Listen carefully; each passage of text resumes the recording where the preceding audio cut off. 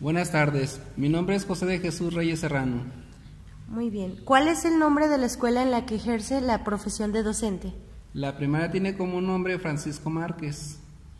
¿Qué grado tiene a su cargo? Actualmente estoy impartiendo el grupo de sexto grado A. Muy bien. ¿Me permitiría hacerle algunas preguntas con efectos educativos? Claro que sí, adelante. En lo que podamos ayudar, aquí estamos adelante para ayudarles. Muchas gracias. ¿Podría mencionarme de qué manera trabajan las matemáticas en el aula? El trabajo de las matemáticas es un trabajo muy puede ser muy dinámico, muy divertido, pero a la vez puede ser también hasta frustrante para el niño, según cómo se esté impartiendo.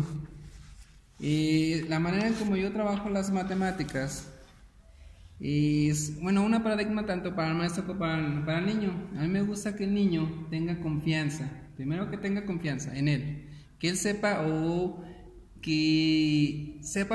sepa hacer las cosas y vaya adentrándose a una confianza en donde él se plantee retos, tenga la actitud, sobre todo tenga respetos. También el maestro también debe de respetar los estilos y los ritmos de aprendizaje, porque no todos los niños aprenden de la misma manera.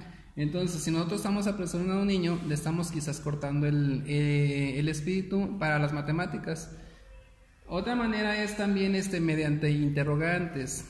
Cuando el niño se plantea una interrogante y la lleva a cabo, la resuelve y es capaz de resolverla, estamos desarrollando la parte hasta socioemocional, porque él, al momento de resolver, también una parte de él se siente un poco más contento y satisfecho con su trabajo.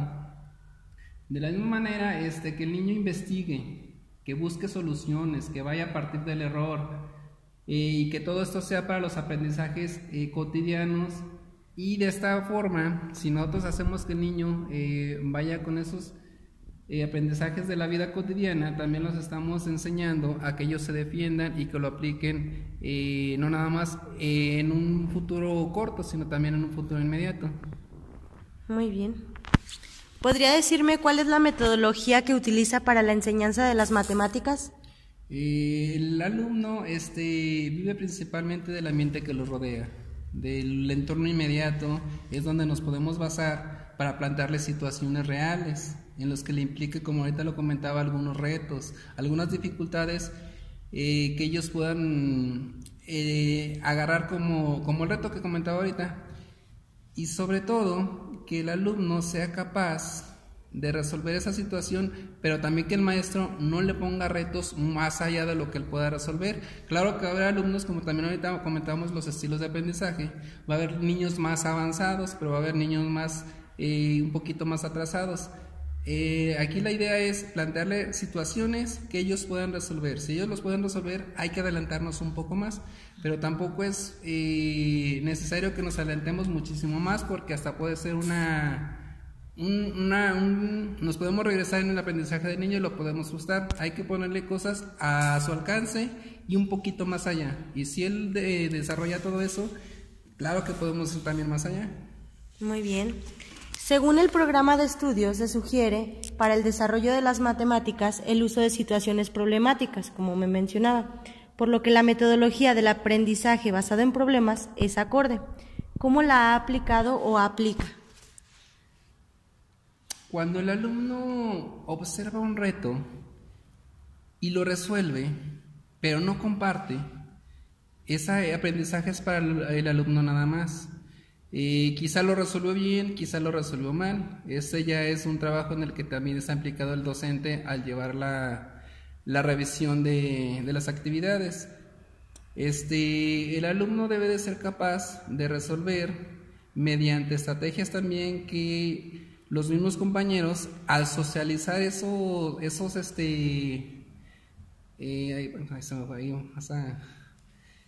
al socializar esas respuestas que van teniendo en los ejercicios, ellos solitos van formulando y a la vez van aprendiendo entre sí. O sea, cada uno de los alumnos tiene una razón distinta a resolver las situaciones, los problemas, a la que tiene otro alumno. Cada uno puede llegar desde su capacidad capacidades distintas de todos los alumnos a ese resultado. Uno puede llegar un poquito más rápido, por el camino más rápido, otro puede llegar un poquito más lento, sin embargo nos está llegando también a ese reto que viene siendo al final de cuentas el resultado. No importa cómo lleguemos a esa meta, la situación aquí es que el alumno llegue precisamente a ese resultado planteado desde los aprendizajes y la construcción de sus conocimientos con sus mismos compañeros. ¿Eso quiere decir que usted otorga mayor peso a la socialización del problema? Sí, es mayor peso porque ellos encuentran distintas maneras. Aunque uno tenga un camino, llega otro niño con otra idea y ese niño está reafirmando, quizás si ese niño ya sabe, pero llega otro niño con otra idea, está reafirmando ese conocimiento y es otro nuevo aprendizaje para este niño para resolverlo de otra manera. Es decir, que el niño no se encierra en una sola forma o una misma formulación del resultado basado en lo que él sabe. Yo siempre también he comentado que cuando el niño es capaz de enseñar a otro niño, yo creo que el aprendizaje es todavía más significativo para ellos. Muy bien. De acuerdo a los contenidos, ¿cuál de estos identifica que representan mayor dificultad para los alumnos en el 6º grado, tomando en cuenta la asignatura de las matemáticas? Fíjate que ahí hay varios temas. En específico te voy a hablar de la fracción. Yo creo que la fracción se entiende en sentido en que vamos orientando a algunos maestros, vamos orientando a los niños a la resolución de algunas fracciones, pero nunca hacemos una comparación. Por ejemplo, el niño te resuelve una situación, te resuelve una suma de restas o de sumas de fracción, te la resuelve. Llega a un resultado con un proceso en el que nunca le enseñamos que antes de partir desde un punto, antes de que resuelva, antes de que ejecute las conversiones, antes de que llegue a esos números, pudimos haberle dicho que esas fracciones se pueden sacar las... Se me fue el nombre.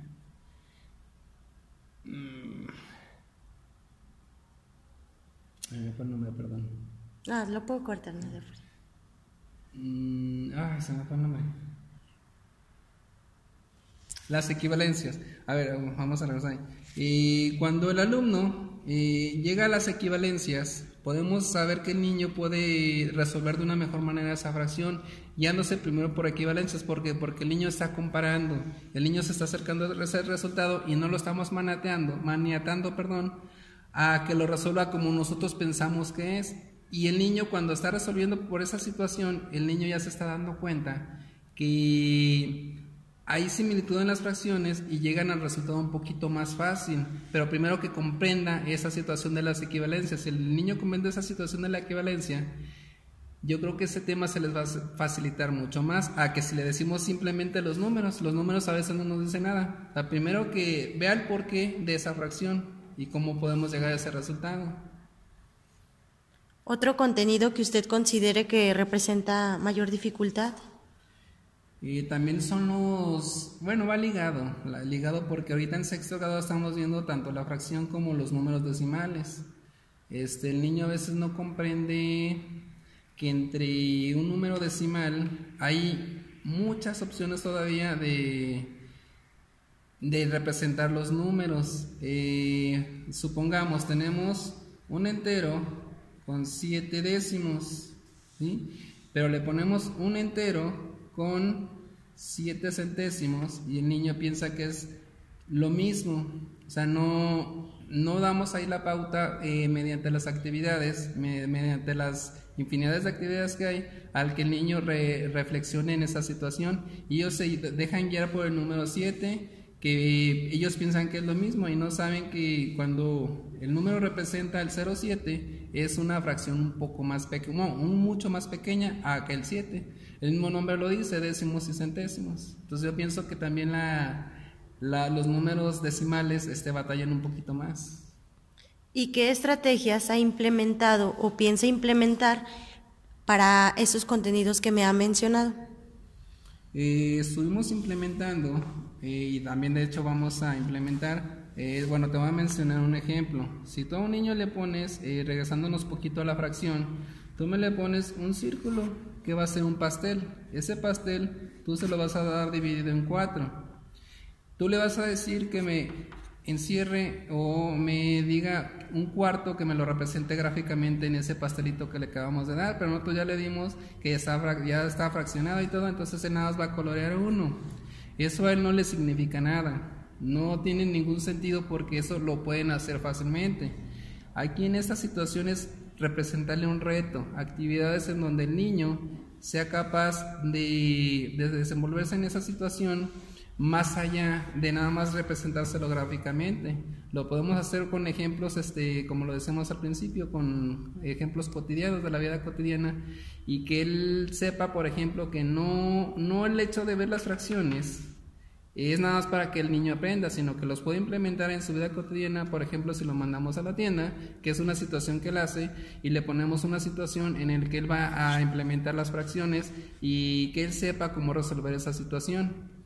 Son ejemplos sencillos de la vida cotidiana que al niño le significan más a que nosotros nada más le pongamos ese ejemplo que te di al principio. De un cuarto le damos su pastelito y que me lo coloree. O sea, plantearle la situación desde el punto de vista en que él se vea dentro de él y lo resuelva. Okay. Bueno, sería todo. Muchísimas gracias. No, de nada, otra cosita ya más para finalizar. Sí es importante que el alumno, primero que nada, tenga la sabiduría, que tenga la comprensión del maestro para que éste se desenvuelva de mejor manera. Si nosotros logramos en el niño ese potencial, aunque sea un niño bajito, si logramos ese potencial, a su manera y a su ritmo nos va a aprender mucho. Y ojalá y les haya servido estas palabras que les estoy comentando. Y muchas gracias a ustedes por tomarme en cuenta. Gracias. Híjole, hubo muchas fallas.